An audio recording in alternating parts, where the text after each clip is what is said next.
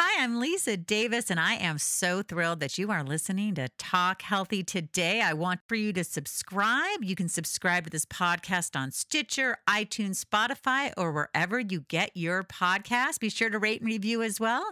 It really helps out the show. Thanks, and here we go. Wouldn't it be great if there was one health book out there that actually addressed your whole body, mind, spirit? Well, let me tell you, there is. It is called Clean Eating, Dirty Sex. It is not about dirty sex. It is a play off the word clean, sensual superfoods and aphrodisiac practices for ultimate sexual health and connection.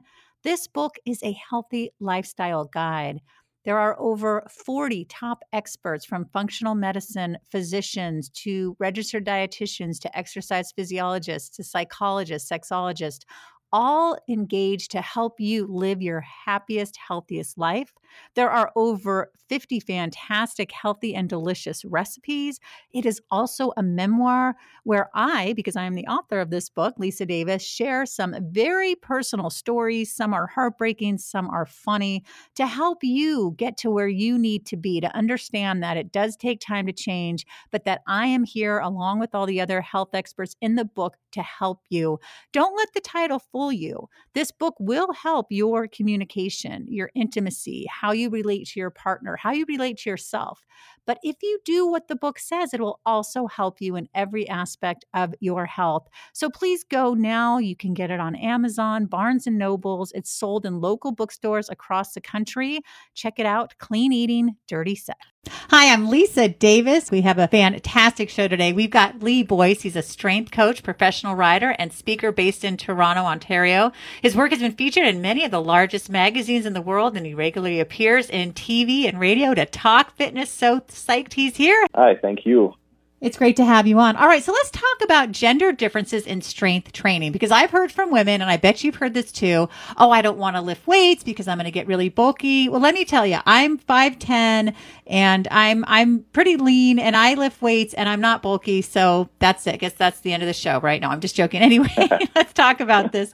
What have you heard from women, and what do we need to keep in mind when we're talking about gender differences in strength training? There's a lot of stuff that, like sort of social stigma kind of like reinforces these ideas of thinking without really looking into it a little bit further. So it's good to actually get in touch with some kind of experts or expert sources where you can learn the truth about it.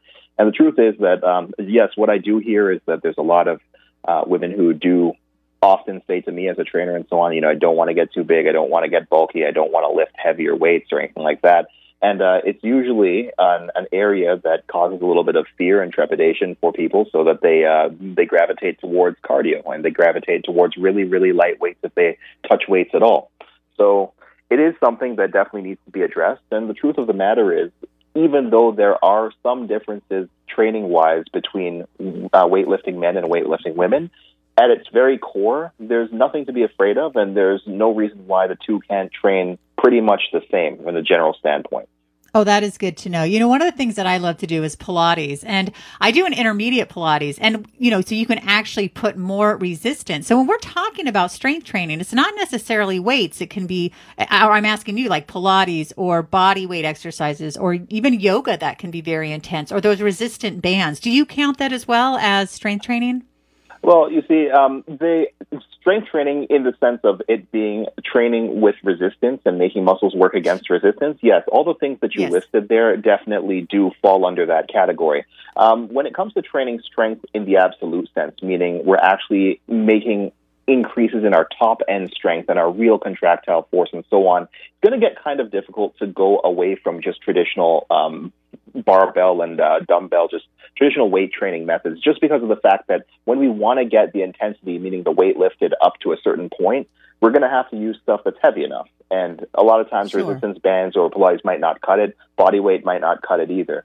So it does limit your options in terms of just how far you can take it and really train that and hone in on your top end strength. But resistance training, it's funny that you say that because it does take on several different forms, and all of a sudden lifting 20 pounds in the form of a dumbbell can take on a different mental approach, or it could apply itself differently mentally in the mind of a woman versus lifting 20 pounds equivalent in resistance with a band.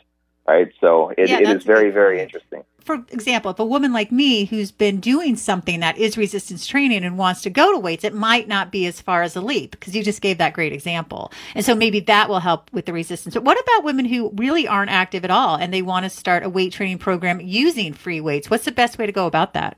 So I would say that the best way to go about it is to start in the most general sense rather than going too specific or getting too advanced with your programming. A lot of times there's a lot of experts who will give out information or write books or whatever on topics of weight training. And all the information is very credible and very good, but it might cater to an audience that is outside of your particular realm of capability at this time.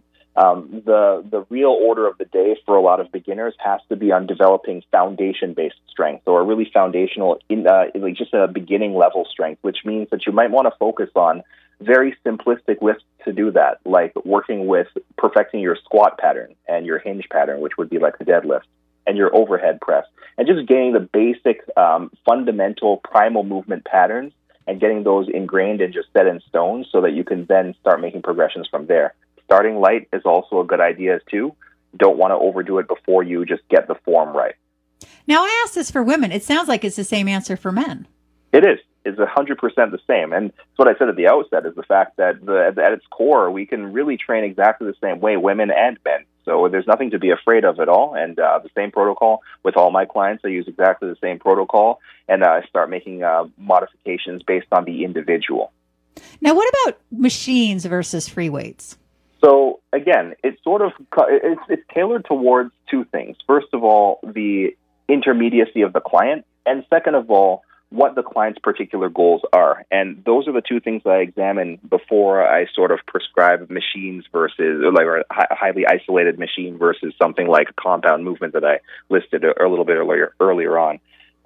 If your goals are a little bit more cosmetic and you have aesthetic-based goals where you want to maybe develop a certain area of your body a little bit more than another area of the body, it might benefit for you to use an isolation machine, like, for example, a prone hamstring curl machine or a pec deck fly machine or something like that, where it really zeroes in on the muscle in question.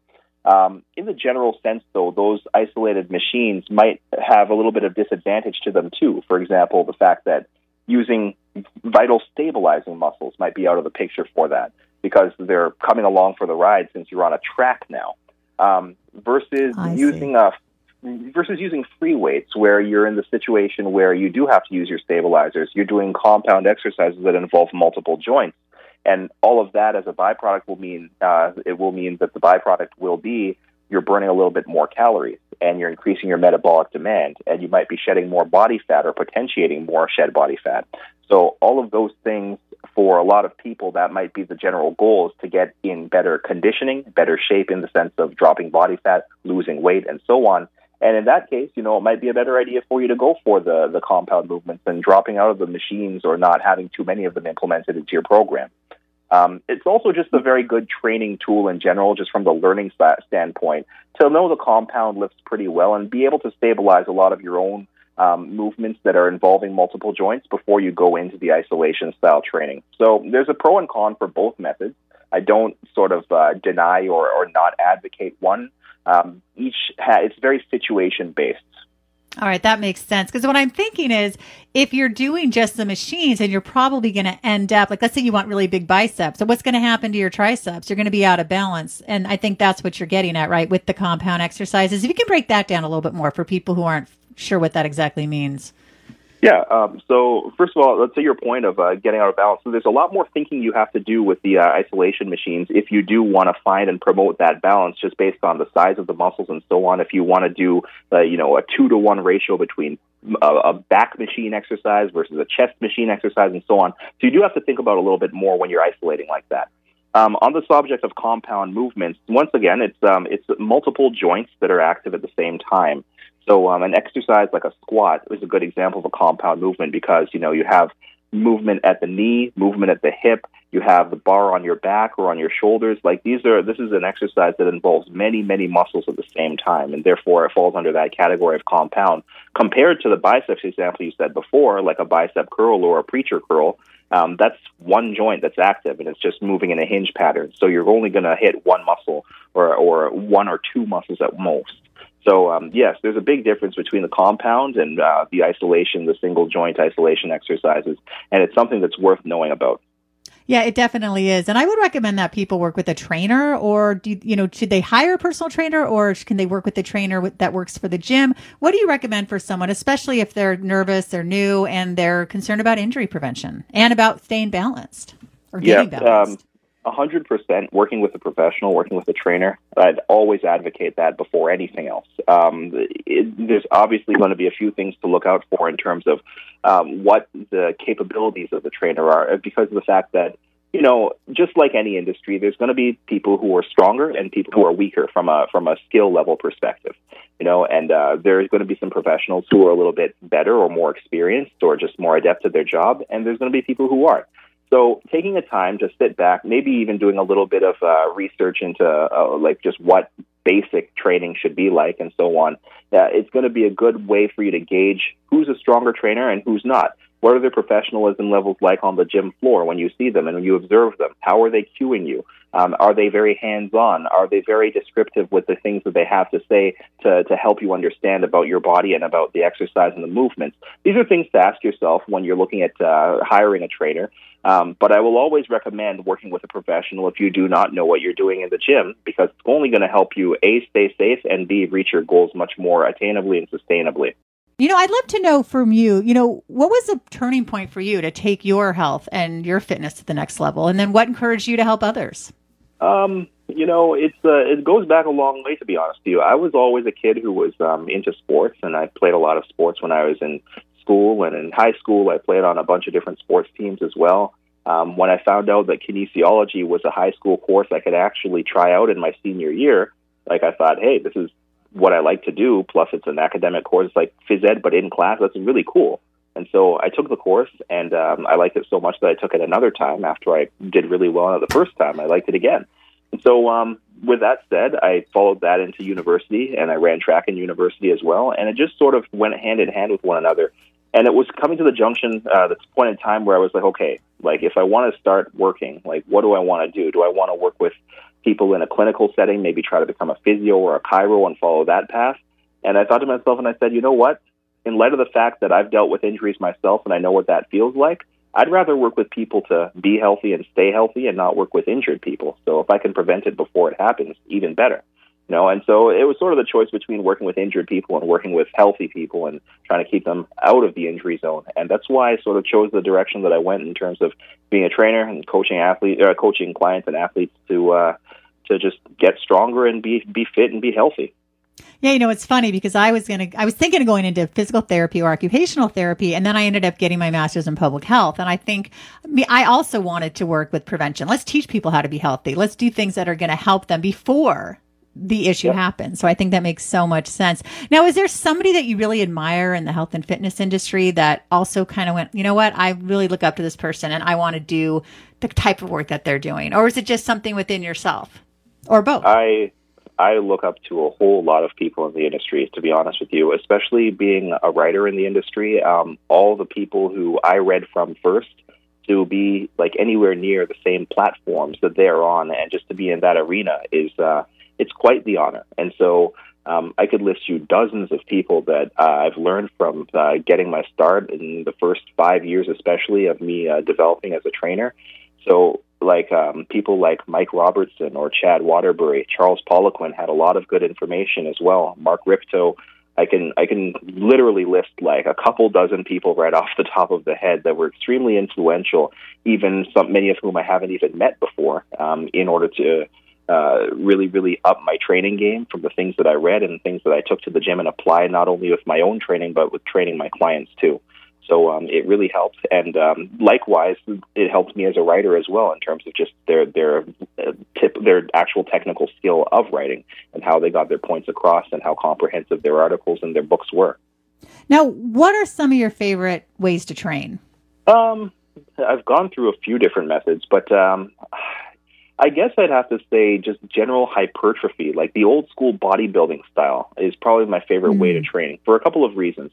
I'm a stickler for strength. I really like training the heavy 3-rep max kind of category as well. I really like that a lot. But the thing is that it's just stressful on your nervous system, and it's stressful on the body. There's nothing that anyone can do to get away from that one aspect of it. And so for that reason, if you're not 100% on point in other aspects of your life, like sleep and nutrition and so on, you can get hurt. You can get injured. All of a sudden you tweak a muscle or something in your spine doesn't feel too right, and all of a sudden it's really putting you off. Right, so the hypertrophy training, where you're sort of in that 8-rep range to maybe 12 reps, or 8 reps to 15 reps, or you're doing supersets or compound sets, and different ways to extend your sets or manipulate your repetitions to make them really burn. These are methods that you're using less weight, and so the load that you're dealing with, even though you're doing more repetitions with it, the load that you're dealing with is something that your body can handle a little bit better. And it also has a doubling effect of the fact that you're really kicking into your conditioning as well. You know, doing a set of 2, then 3, then 5, and then 10 squats as a giant set of 20 with these little breaks in between, you're going to be breathing heavy for the rest of the day after you do stuff like that, compared to doing heavy sets of 2 or 3 repetitions. So at the end of the day, you know, you're going to get a little bit more in terms of just general health, I'd say, training for more of a hypertrophy method of training, or training for a little bit more of a bodybuilding style. And I use the term loosely, but using a bodybuilding style of training, because it will attack your conditioning a lot more effectively. Oh, that's great. Now, what would you say is the most important thing you do every day for optimum health? I would say probably focus on a little bit of mobility work. You know, I'm definitely not the walking, talking example of being the healthiest person in terms of like diet, or the healthiest person in terms of making sure that I get every workout in every single day scheduled. I'm not a great example of that at all, to be honest with you. Whether it's a setback, or whether it's negligence, or just being busy, or whether it's just, you know, having cravings, or whatever it is.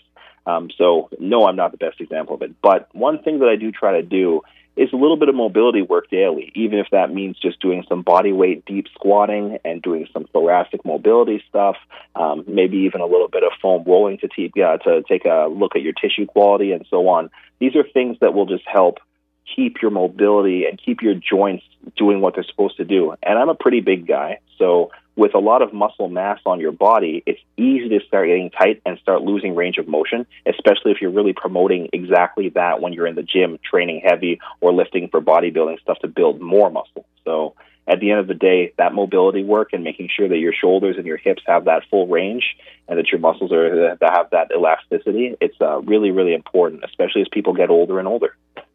Now, do you take daily supplements and vitamins, and do you have any that are like your go-to?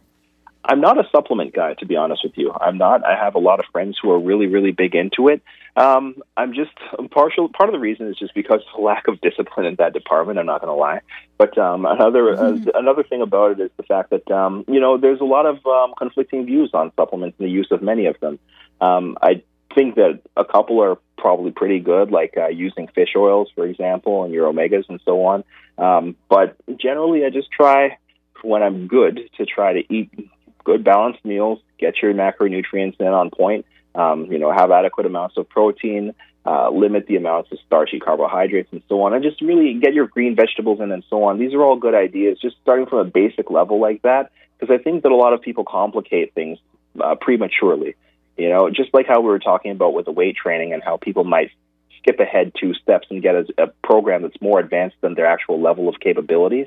People go that way with the food as well. And oftentimes, whereas they could just make a simple tweak to their diet or focus on eating, in a timely fashion, and eating whole foods and eating proper food groups and so on, and how that's going to enhance their training, all of a sudden people are gravitating towards a lot of supplements and a lot of externals, and it might not be the best way to bridge the gap. Yeah, I hear you. I think it's so important to focus on the whole foods. And if people like to supplement and take vitamins, I think that's great as well. But I think you have to make the food the real deal, right? And it's got to be whole food. It's got to be real food. I'm so thrilled that you came on today, because I think the more we can learn, we can work out, we can be stronger, we can look better and feel better. It's so important. Do you have any last thoughts about gender differences between men and women when it comes to strength training? I would tell women to not be afraid of hypertrophy training either. That would be the number one thing that I'd have to say is women shouldn't be afraid of training for added muscle or training to build muscle. Because again, it's not an unsafe way to train. It's probably one of the safest methods of weight training, if you ask me. And it's still going to, like, number two is that mass gains and building mass as a woman, it's not physiologically, studies have shown that it's not quite as fast a process for a woman to build muscle and develop themselves as a man does. And so for that reason, it's even more important that a woman focuses on actually building a little bit of muscle, because it's going to help correct their frames, it's going to help improve posture, and it's going to help just sustain healthy joints as well and avoid injury in the process. So it's a really, really good thing to look into and to consider doing. Well, Lee, this has been fantastic. Tell us all the ways we can learn more about you and all the great work you're doing. Well, I have a website, leeboystraining.com, and I also can be found on Facebook. The Facebook handle is Coach Lee Boyce, and Twitter is also the same handle as Coach Lee Boyce. So I'm usually on those three forms of social media, and so all the articles that I write, which I'm published very, very often, they are always funneled to all three of those different places. Usually the first one that it gets loaded up onto is Facebook, and then Twitter, and then it'll come up onto my website as well. Well, Lee, I definitely want to have you back. There's so much to talk about. I want to thank everybody so much for listening. Be sure to subscribe so you never miss an episode. You can subscribe on Stitcher, iTunes, Spotify, or wherever you get your podcasts. Thanks so much for listening. Take care.